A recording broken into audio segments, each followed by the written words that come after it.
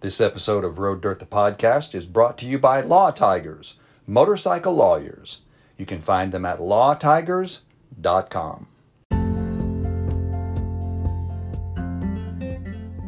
Welcome to Road Dirt, the podcast of Road Dirt Motorcycle Media and RoadDirt.tv, your down-home grassroots motorcycle brand covering what we like to call ride life. This is Rob Brooks, your host. Thanks for tuning in. And we've been moving through a series where we're interviewing the different Road Dirt crew members, contributors and writers, photographers from all over the country that really collaborate and make Road Dirt happen. And we wanted you to get to know a few of them. We've done several already, and we wanted to visit an interview that we did with Neale Bailey, who's joined us in the last couple of years as part of the crew. We love the guy, and we love his motorcycle life and his story, and we thought we would share it here. This particular interview we actually did early. It's a rebroadcast, but if you haven't heard our talk with Neale and him sharing his amazing world traveling life, we thought we would share it again as part of our Meet the Road Dirt crew. So here we are, Neale Bailey.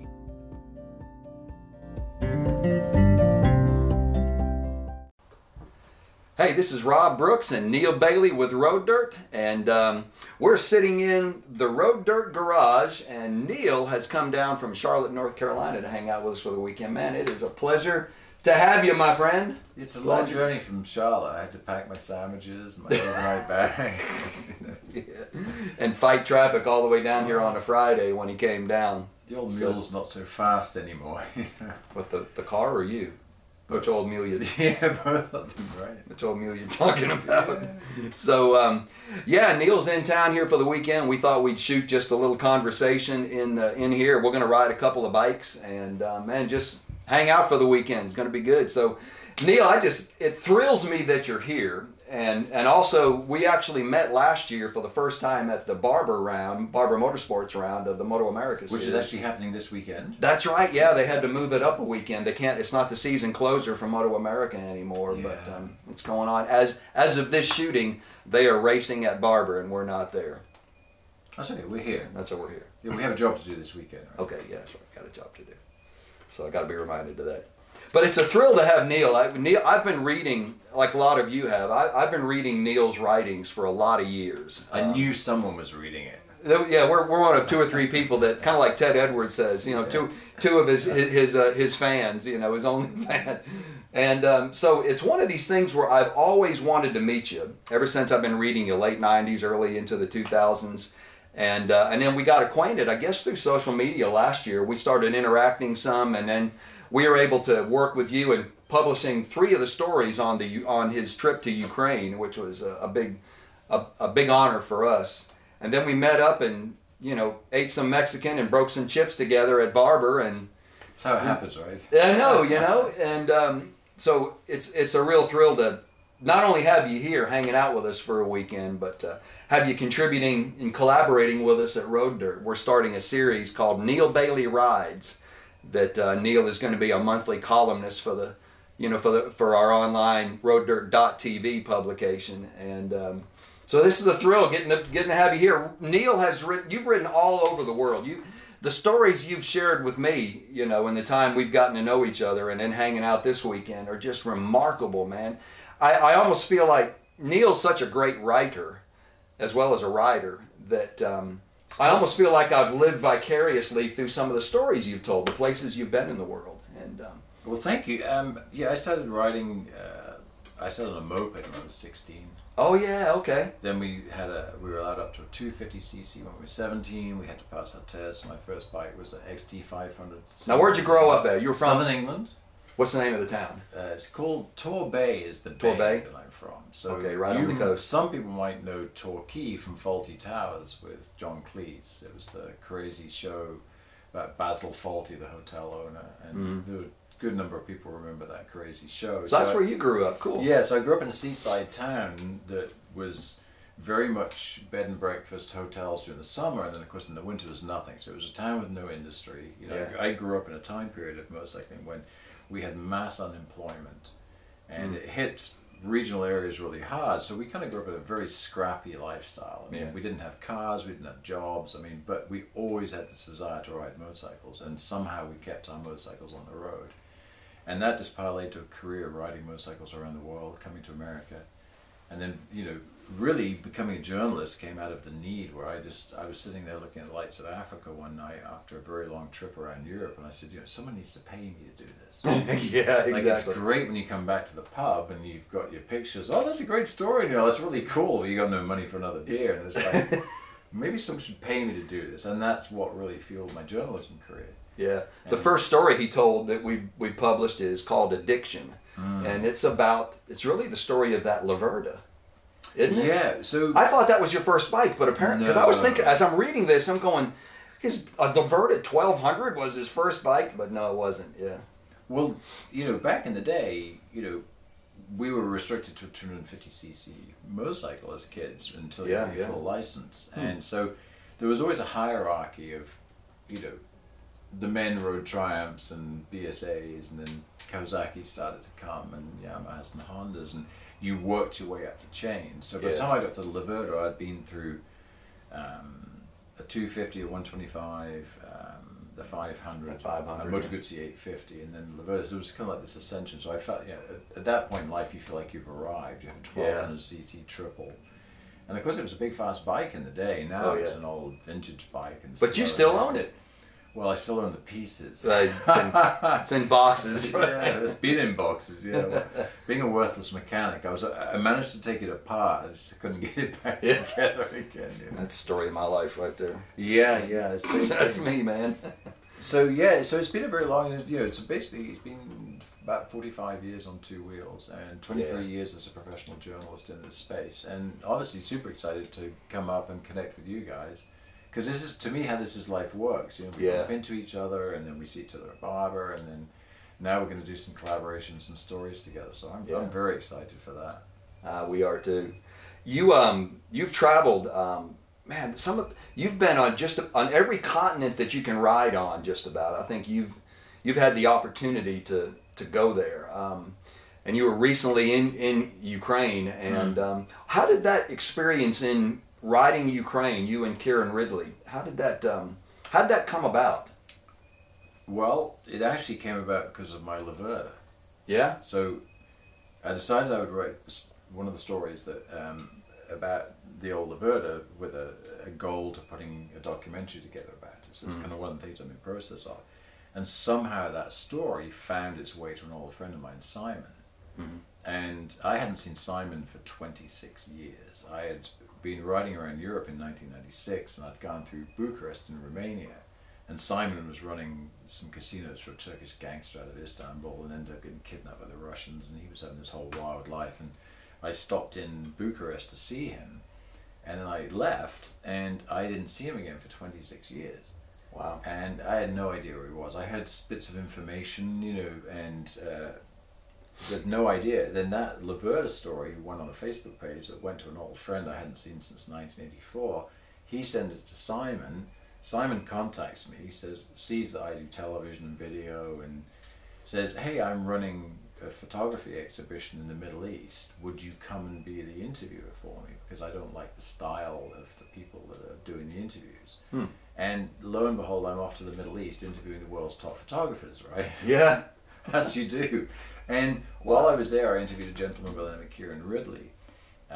So that's where you met Kieran. Correct. Okay. So in 2022, when we were out there's a lot of conflict journalists there. You know, James Nakoy was there, Paula Bronstein.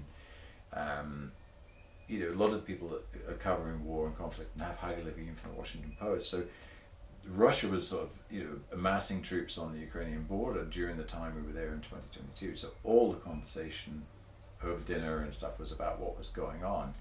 And Kieran left and I left, and as soon as I got back to America, the war kicked off. And then one night, Kieran called me from Ukraine.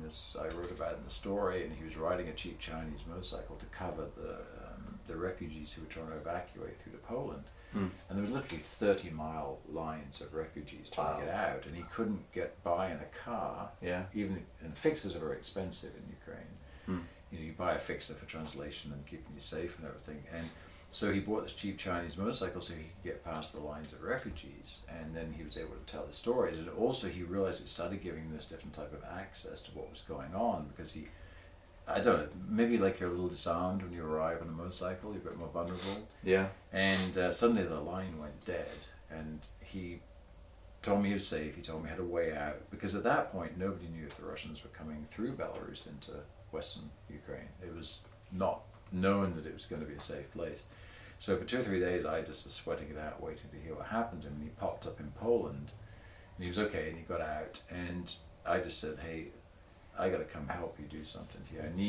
I need to shed some light on the stories of these journalists that are working inside. I mean, he had a young wife at home with twins. I mean, his life's at risk, and and yet he's telling this story, yeah. Right, and I thought I've got to shed some light on that, and I've got to help the people that are there. So I put a call in to BMW, and we got some bikes teed up in Munich, and then put some sponsors together. And it was now looking back, you sort of tell the story in a condensed format, but it was quite a lengthy period that you have to get bulletproof vests with really high caliber protection, and because there's a big run on bulletproof vests, the war's broken out, so you've got to order it and wait, and then you need international press passes, then you need Ukrainian military authority to be able to go cover this stuff, and then quite by chance a doctor friend of mine suggested I went and did combat lifesaver training. So I became the first civilian to go through a military program on combat lifesaver training, and it's not medicine, it is how to keep somebody alive if they've lost a limb, got a bullet hole, not breathing, got a collapsed lung, or they've been burnt or broken bones. It's just what to do to a human to get them to a medic. Yeah. So I did a week of training with the military to learn, and then they're really kind, they gave me a big bag of tourniquets and hemostatic bandages for bullet wounds. So I had this big bag of stuff should we need to keep someone alive long enough to get them to a hospital. So that's when the shit gets real, And then, for real. So then there was a series of things. Kieran got COVID, I got COVID, I crashed a bicycle. Postponed, yeah. This and this. So finally we flew to Paris, trained to Munich, got the bike, went down through Europe, and then we spent 3 weeks riding inside Ukraine. Yeah. And I think we covered about 3,000 miles. And we worked with some fixers in Lviv. So Kieran really had a mind to want to sort of do the stories, not just the frontline stuff that we see every day, and that was why a lot of the stories that we did were amputees, refugees, Children's Hospital. Yeah. A lot of the stuff that's maybe not as mainstream. And yet it was more of what was happening with the people in Ukraine, what's happening behind the scenes, that's behind the camera, so to speak. And I think what doesn't get translated, when you see the tragedy, you see a lot of the drama, and is the resolve of the people. When you walk into a situation where it's still on fire, from missile strikes, and everybody's just cleaning up. They're still digging out through the rubble. Yeah, no one's complaining. Everyone's just rolling up their sleeves, and there's almost like this huge energy to put things back as good as it can be, as quick as possible. And I think it's really like a coping mechanism. Hey, you can do what you want to, so you're not going to break our spirit, and that was very much what we felt. I think that came across in your stories too, because you can look them up on the site roaddirt.tv. They're three-part series called "An Englishman in Ukraine," and man, I almost felt like I was walking it with you. Well, thank you. As you were sharing those. So you and Kieran, our goal as a writer to try and bring people in. So. Yeah, draw them in and help them experience in their mind some of what you experienced on the ground. And you and Kieran did a great job of that. Yeah. So now you have a foundation also, Wellspring International Outreach. And I started that about 15 years ago. Yeah, tell me a little bit about that. That's a great organization. We love supporting it, by the way. It's a motorcycle story. Yeah, essentially it is, yeah. So in 1995, in 88 I was going to ride our ATGS to Brazil, and I put a big trip together and I broke my spine. So by 1995 I'm working in a motorcycle shop, and you're hanging out with a group of yahoos and wild guys, and I said, come on, let's go to South America. So we bought a bunch of Kawasaki 550s. I think we ended up buying 5, and there was two KZs, 2 GPZs, and 1 wreck, and we put 4 bikes together. And mine was quite good. Mine was actually running. I paid $300. Yeah, so you weren't on the wreck.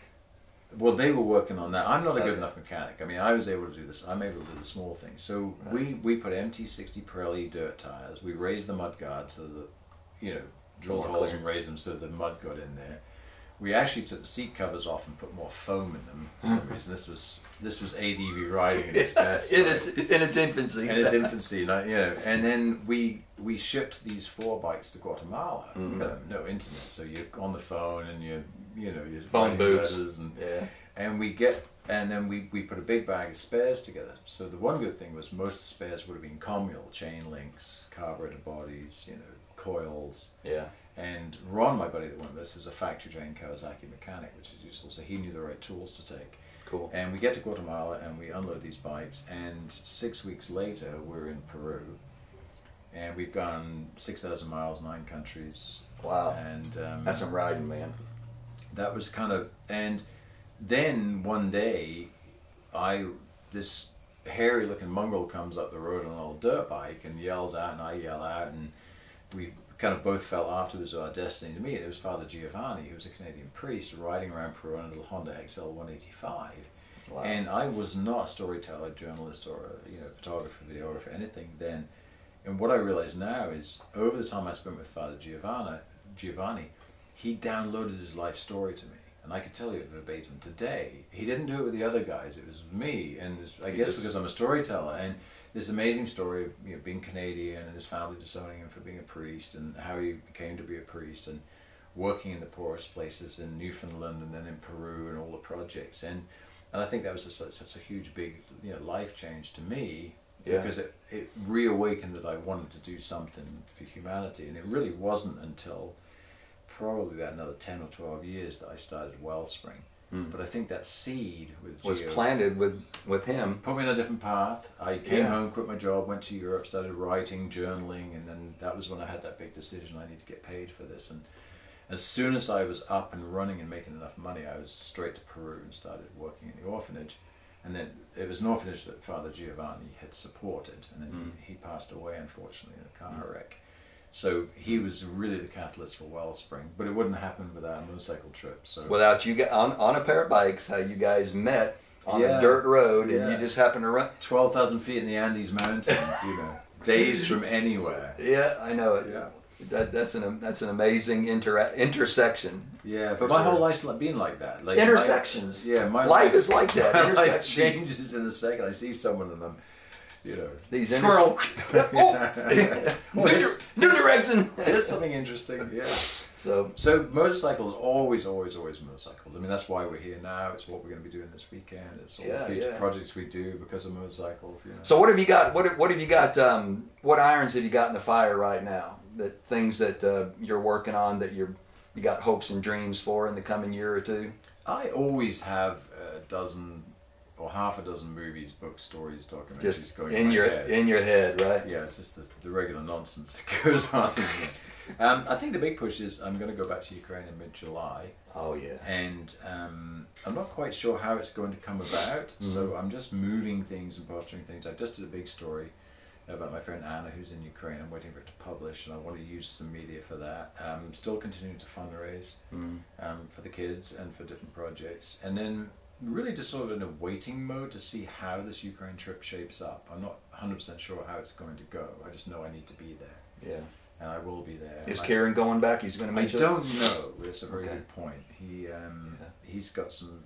he's such a phenomenal photographer with your storytelling. Yeah, well, he won a Pulitzer World Award. Yeah. And he's exhibiting again May 18th, I think, for the National Geographic, the Royal Geographic Society in England, and he's doing a talk about his images. So you guys are a great team. I hope you can work it out. Yeah, and at a certain point in time, there's a lot of stuff that we didn't process from Ukraine. Like, okay, Kieran shot world award-winning images, and so there's a situation that, in my mind, like you look on the wall and you see an image shot by a photographer it's won a prize or a gala award. Maybe you might be lucky enough to hear the photographer talk about the image. But it's a snapshot. It's like a piece of a jigsaw puzzle in the world, isn't it? You're not seeing it, and Even his little description is just a thumbnail. And what's really unique about it is if I take his award-winning images, I shot B-roll video of him shooting them, I've got pictures of the area, so I can build a whole composite around each picture of how it was taken, where it was taken, what the situation give it context. was like, which I think and give it a backstory. Which I think is very rare. I've never seen that done. I mean, I'm sure it has been done. It's not often an award-winning photographer happens to have another photographer and someone who can shoot video and tell a story with him, because he had no concept he was going to win an award when we did it. He was just doing it. Just shoot it, right. So that I would really like to do. Yeah. You know, working on various video series, more stories. So yeah. That's one of the things. We never run out of stories, right? We don't run out of stories, and we've been talking about just how, you know, relationships are everything, and secondly, stories are everything. You know, we live in such an information overload world that getting to do what we do, you know, is just, it's a privilege. It is. Share stories with people, because stories stick with you more than information. Information fills your head. Stories move your soul. Well, one thing I've always been really, really happy about being a journalist inside the motorcycle space, we do not create stories to create argument. Right. Or to prove a point against another point. I mean, what we do is, you know, you go on tour and you take a trip. Yeah, sure, you want people to go, so you don't want to tell them about all the crappy times, but you know, we're really just reporting on what's there and what's happening, and how bikes are and what they're doing. I think, what we're experiencing in it. We're really lucky. We're not trying to manipulate someone to dislike another set of people, or you know, create an argument with what we're doing. We're just, and that's what's so beautiful about the motorcycle industry. And it doesn't matter, you know, whether you're at a Harley or a Honda or you ride a Triumph or a BMW. I mean, we're all motorcyclists across in the same genre, and we're all and humans have been telling stories since the dawn of time, and the stories we tell, at least, you know, they're real. Yeah. I mean, they're us, they're who we are, they're what we do and how we perceive the world, and you either like it or you don't. True. But you can't say it's wrong or right, and I really like that. Yeah. How can folks get in touch with you and keep up with what you're doing? I mean, best thing is just come through Road Dirt, right? Check us out on Road Dirt. The man is part of the Road Dirt crew. So yeah, that's an honor to. It's not a good thing for you. You're admitting to that in public, right? I think we'll let you hang around for a bit. Yeah, I can just see the video now where Road Dirt began to fail. Right, it'll all be down to this video. This will be the day, right? It ain't it, man. But yeah, so the website Wellspring-outreach. Make sure you put the dash in there. Wellspring-outreach.org, right? Yeah, .org. And there's a donation button there. We're 501c3 tax deductible donations, and of course the money will go to Ukraine. We do have other projects still in Peru. Yeah. And Father Gio's orphanage, right? Yeah, and you know what, Sister Giovanna and Fabiola, Josefina, the three nuns that run the place. I mean, just lovely ladies. And for those of you who followed me on my social media and videos over the years, you'll be familiar with them. As soon as the war broke out, they saw on social media that I was going to Ukraine. They called me, said, "Listen, stop sending us money, everything to Ukraine." Wow. We'll manage. That's a heart. They've got a heart. Yeah, that's what, and those ladies are amazing. And I will go back. I mean, it's in my goal to go back. Oh, and, yeah. you know, you're talking about ladies that work 7 days a week for these kids. Yeah. And they do it with kindness and love and joy. And when I go there, I mean, I know a lot of people probably find this hard to believe. I mean, those ladies are probably some of my greatest friends. They are so much fun to hang out with. Yeah. And when you see the work they do, I mean, it's very, very humbling. Yeah. The commitment that they have to those kids and how they keep them alive, it's unbelievable. So it's such a privilege for me to go see them. And when they call you up and say, "Look, don't send us any money because Ukraine needs it," that's just a beautiful heart. Right there. It is beautiful heart. So you can find them on social media. Just look for Neale Bailey or Neale Bailey Rides. Got a YouTube channel, Neale Bailey Rides. Yeah, there's a bunch of videos on there too. Yeah, and then a lot of videos. Obviously we'll be doing some cool things. And we'll be doing some cool things here in the years to come. So Neale, it's a pleasure, man. Good to have you here. Thank you much, and look forward to more adventures. We're about to go ride. This is Rob and Neale with Road Dirt. Ride life.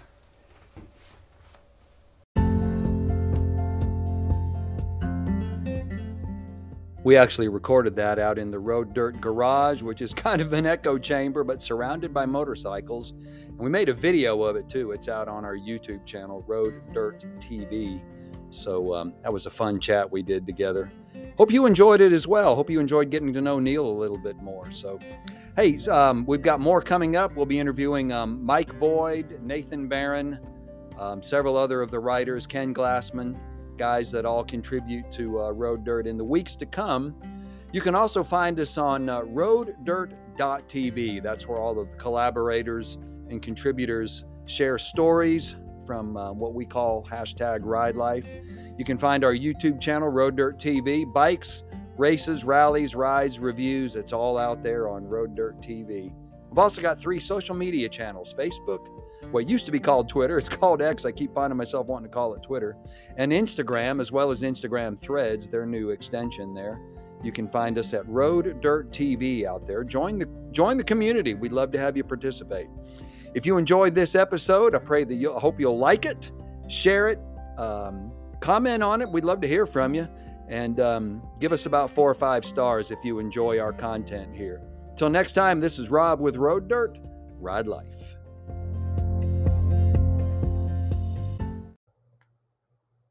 This episode of Road Dirt, the podcast, is brought to you by Northeast Georgia Motorsports, carrying Kawasaki, Can-Am, Suzuki, and now CF Moto.